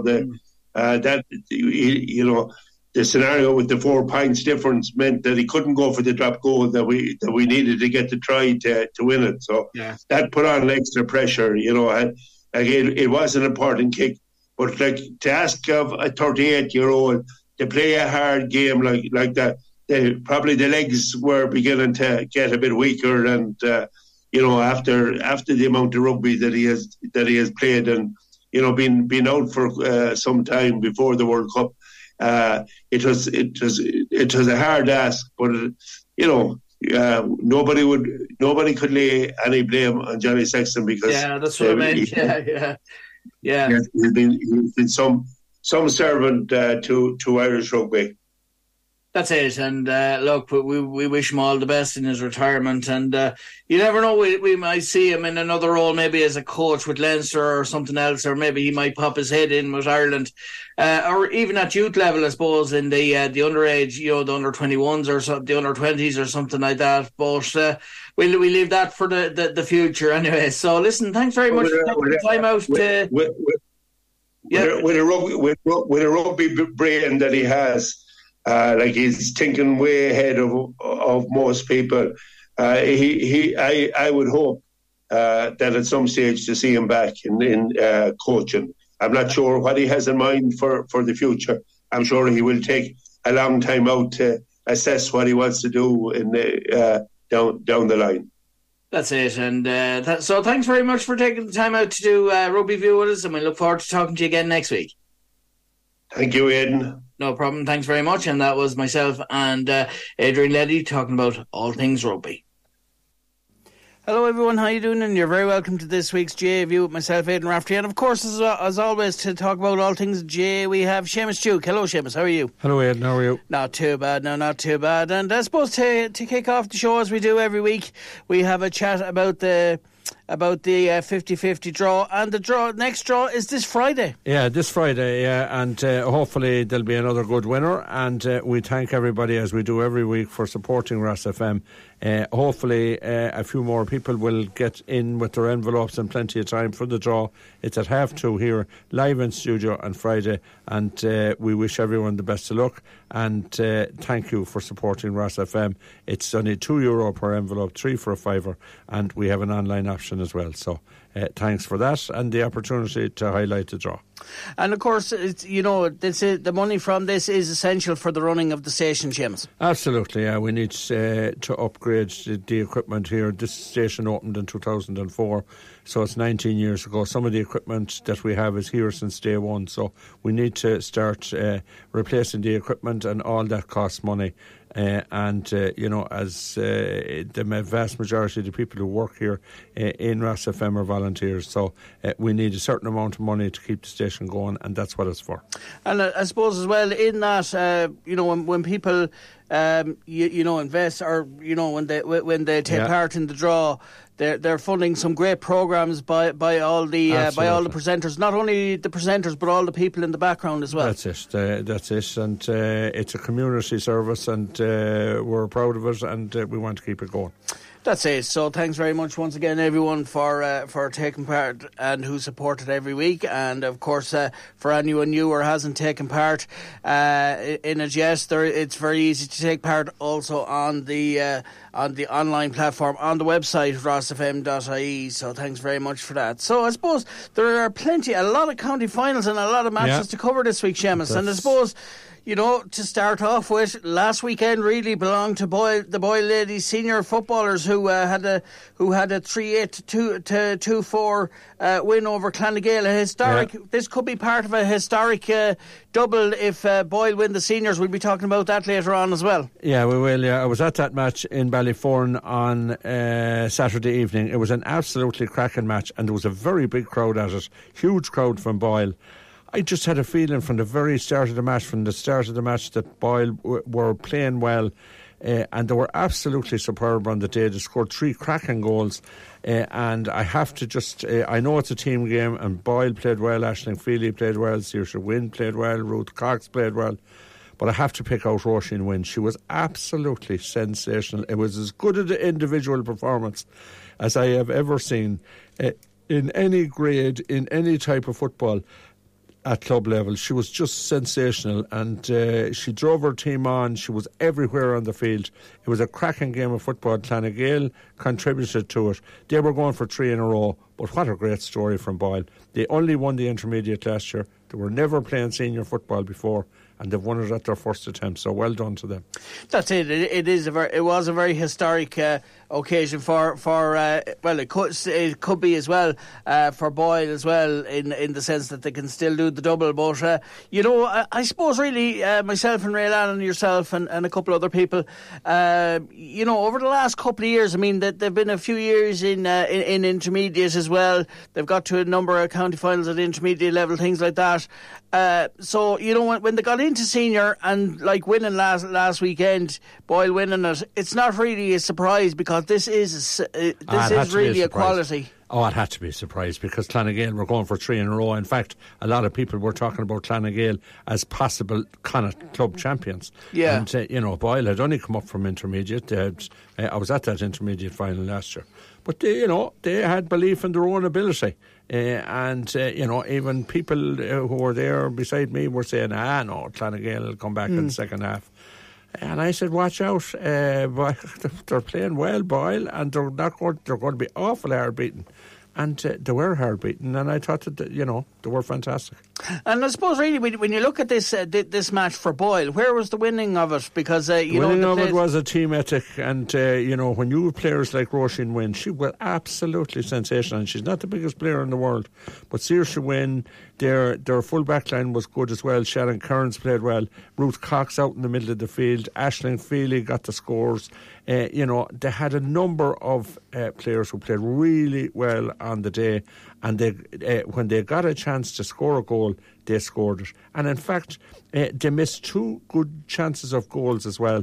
One hit the post and one was blasted wide. So, Boyle thoroughly deserved to win. And of course, like you just said there, they do have quality all over the pitch, and that's going to be essential now when they venture into Connacht. Now that's I'd say it's the last thing on their minds, Connacht. Yeah. I'd say they just were concentrating on the Connacht, but of course they'll have to play in the Connacht Championship. But what a performance to win the county final! And we say congratulations to them, and of course, as we say, it's part 1 of the story. Part 2 could be this weekend, and we say well done to them for winning the county final, and the best wishes in the Connacht Championship. And this weekend sees, as I just said there, the Roscommon Senior Football Championship county final between Bridges and Boyle. Boyle, as I said, senior footballers could complete a historic double for the club, but they're really up against it. This is really a quality St. Bridget's team, but it's like we said on last week's programme, Seamus. We seen when you consider the firepower Boyle have, and they are an exceptional team. The forwards they have, they're strong in defence as well. Their kickouts are good midfield, as are Bridget's. It's going to be a tight game, but experience-wise, it's hard to see beyond Bridges in this one, isn't it? Well, it promises to be a good game. Boyle hadn't been in a final for 95 years until last year, and now they're in the second final in a row. So they're looking for their first title in 96 years this year. And they have some fantastic players. We all know about Enda and Donny Smith. We all know about Keane McKeown and Dara Craig and Cathal Feely. and Rock Hanmore and the guys that have been there over the years. But they have a few young players in there like Daniel Casey and Luke Lennon at fullback, who have come up from the minor team, David Flanagan. So they have a nice blend in there. But I mean, St. Bridget's have just been brilliant in the championship this year. They've put up huge scores. They've answered every question they've been asked in the championship this year. And something that, if you realise, they haven't conceded one goal. Not one goal have they conceded in the championship this year. So while they have lovely forwards, the likes of Ben O'Carroll and all those guys, they have a great defence as well. They have a very strong midfield. And, they're a very strong team, St. Bridget's. And of course, with Boyle being in the county final last year, as we know, and of course they lost Keith McKeown, who was a huge loss that day as well. He was out with a long-term injury. Even though they lost last year, there were still a lot of positives, or not positives, but they would have learned a lot and gained a lot of experience to go in. But what are the main things that you think they would have learned from last year that they can take into this game that they'll really need against this Bridget's team? Well, I was talking to Keane Smith, and they reckon that, despite the fact that they tried to keep things calm last year, it was their first final in 95 years, so he reckoned that the hype was a factor. But he reckons that his team are far more relaxed this year. They're playing more pragmatic football, and that, he feels that this year they have a much better chance. I don't know about that, but that's the view from Boyle. And really, they are a team that are learning how to win championship matches against teams that they would have lost against some years ago. That's it, and of course, like you mentioned, all the quality forwards and a good defence, and I think that's the good springboard for any attack as well. And I suppose really for both teams, the transition from defence to attack will be key in this one as well. Bridget's have some just magnificent players. I mean, Brian Stack at fullback, an All-Star nominee. He's one of the best footballers, not alone in Roscommon but in Connacht. And outside of him then Ronan Stack, so experienced.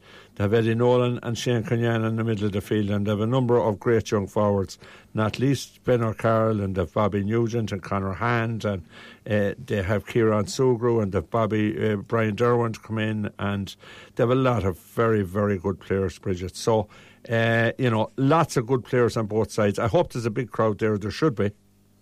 That's it. And moving on to the underage scene, and St. Kieran's had a 113 to 15 point win over Western Gales in the under-20 Division 3 football county final.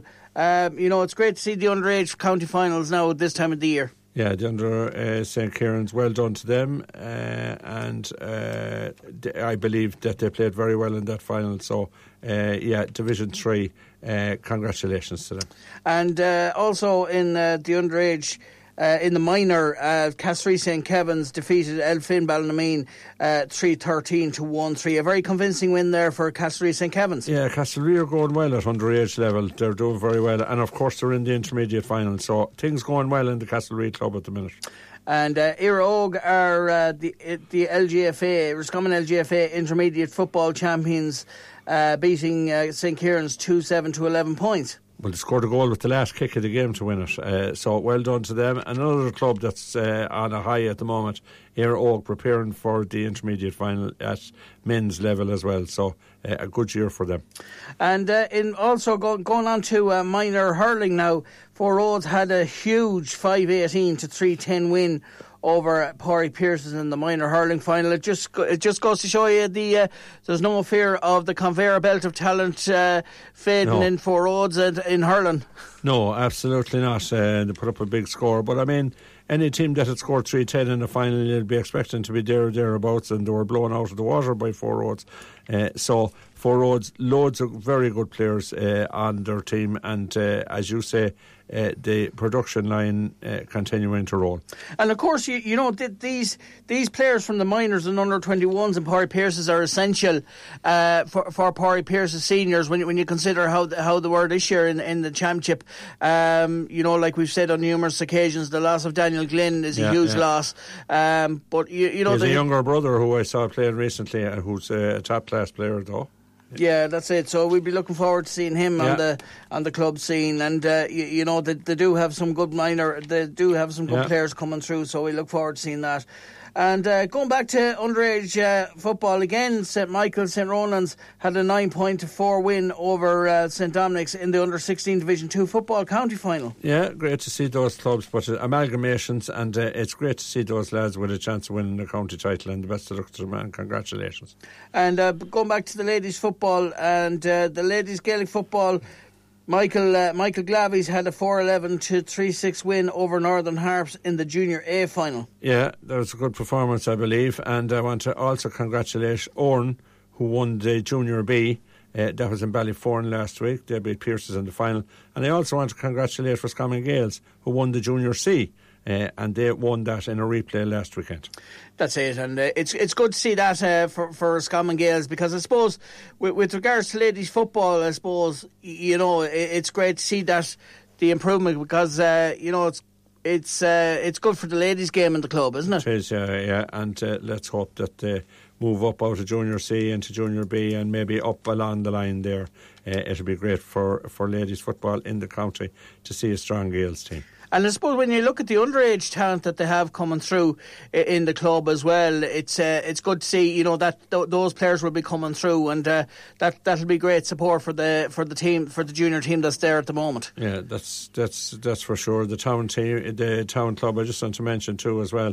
I see that they're officially opening their new stand, the Paddy Connolly stand, on Saturday at 3:30. There, and it's a magnificent structure at Lisnamolt, and we wish the club the best of luck.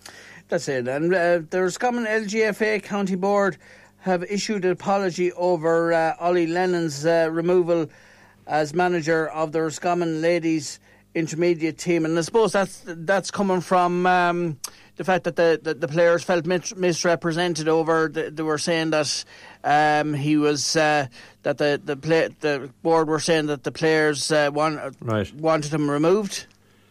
Well, there's an apology from Roscommon LGFA, and it'd be nice to see this thing resolved. I said it last week here, but they don't say what they're apologising for. Yeah. So I think they should clarify that. But anyway, I don't want to say too much about it, because there's an awful lot has been said already about it. It's an awful mess altogether. I just hope it's resolved as soon as possible. But I suppose the positive thing is it hasn't overshadowed the quality of the football at intermediate, junior A, junior B, junior. No, and it's brilliant. It wouldn't make any difference to the clubs really. Yeah. But going forward, we need to have a solid setup. First of all, at county board level, and then on the field to play for our county teams.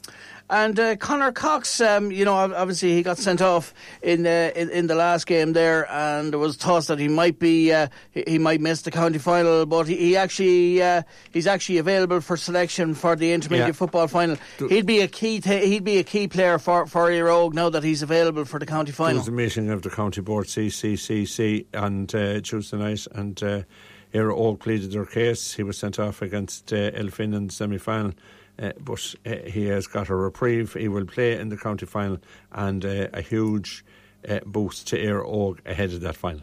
And look, I didn't get to see the incident myself, but it must these things can be decided on fine margins, whether a player gets off or there has been times where it has been increased, even a suspension, but a one-match suspension was what it was going to be, wasn't it? He would have mentioned the county for the county final, but he'll be playing now. So, Alright said that Castlereagh won't be objection to it either. They'd want to play Éire Óg with a full team.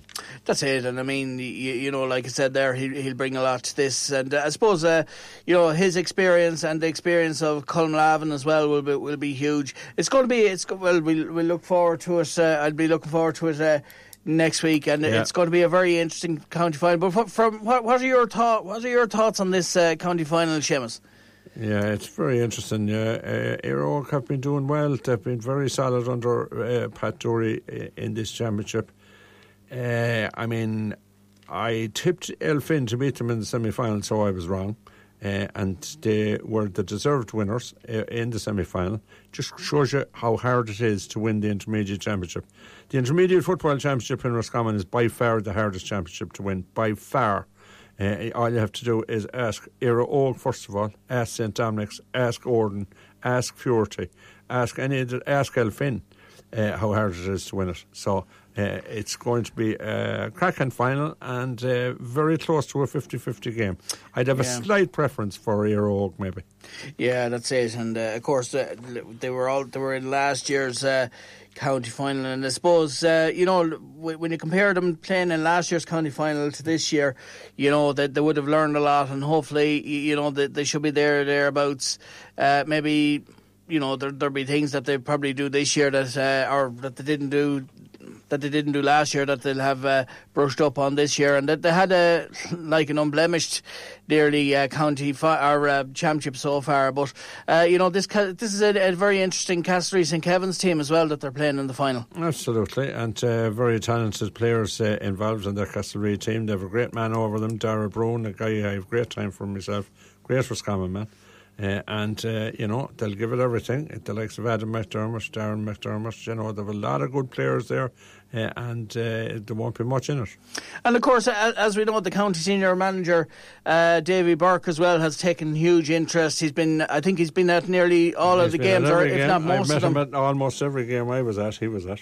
And that's great that he's kind of combing both I suppose the intermediate and the senior, as well as the senior, because there can be nuggets of gold at intermediate level as well, even though most of the players will probably be senior. But as we know, Conor Cox plays for Éire Óg, an intermediate club. He features heavily, and one or two lads from Fuerty were in the we're in the county panel as well over the number of years. There's a number of guys from Éire Óg as well. You have Jamesy Green, you have Enda Crawley, you have Brian Green, who's only a minor. You have, there's several very good players there in Castlereagh. You have Adam McDermott.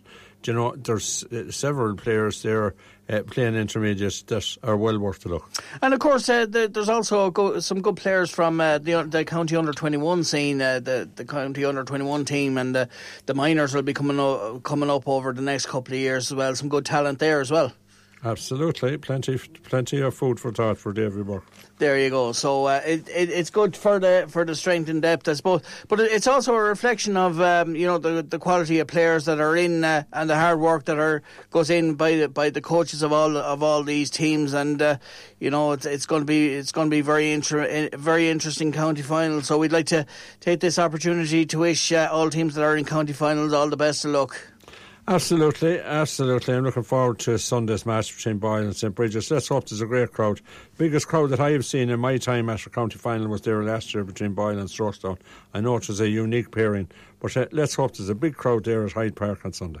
That's it, and let's hope there's good weather for us as well. So listen, absolutely. Thanks very much, Seamus, for taking the time out to do GA View with us, and we look forward to talking to you again soon. Thank you, Aidan. No problem. Thanks very much, and that's Seamus Duke and myself talking about all things GA.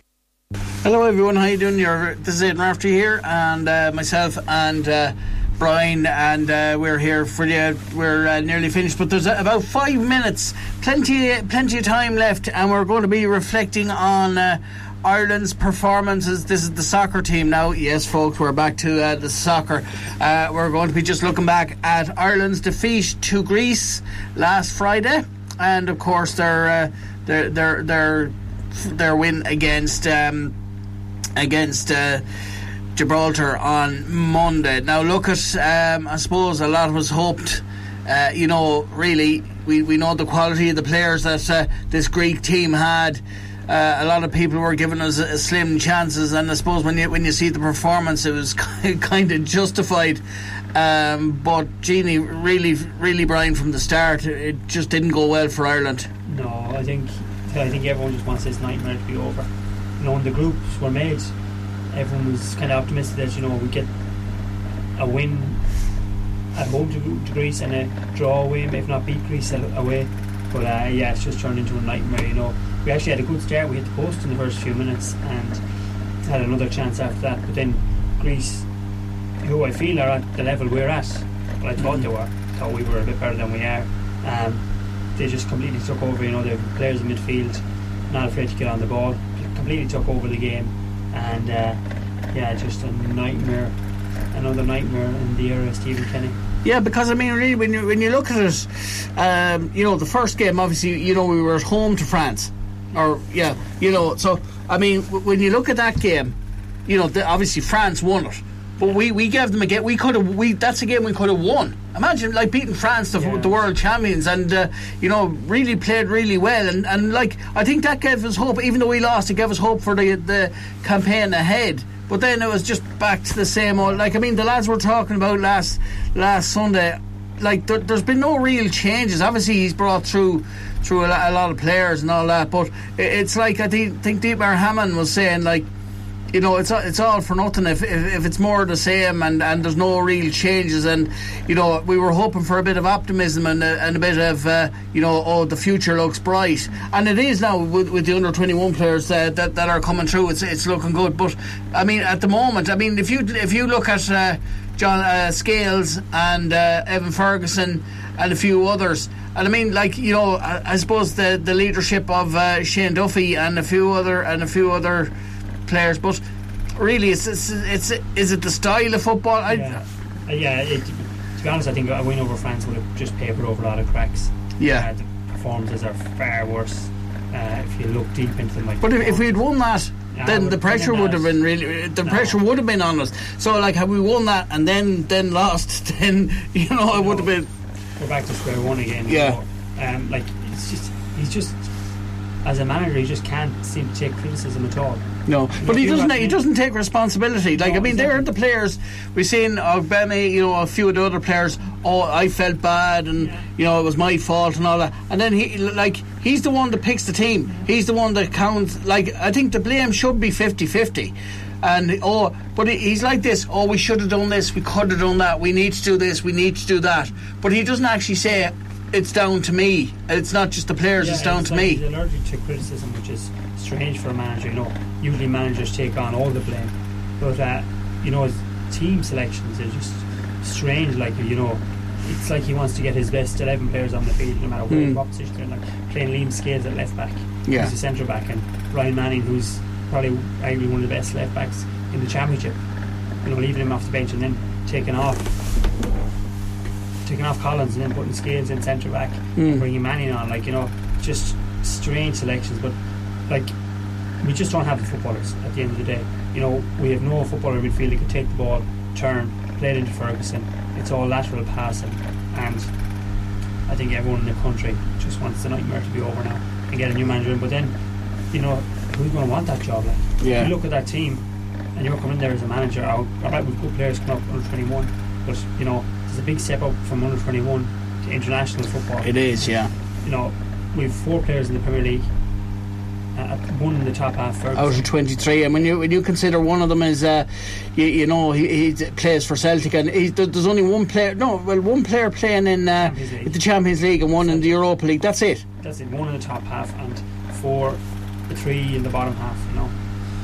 It's not really, and the rest of them are in the Championship and the League One, and I know we keep harping on about, but that is the reality of it now.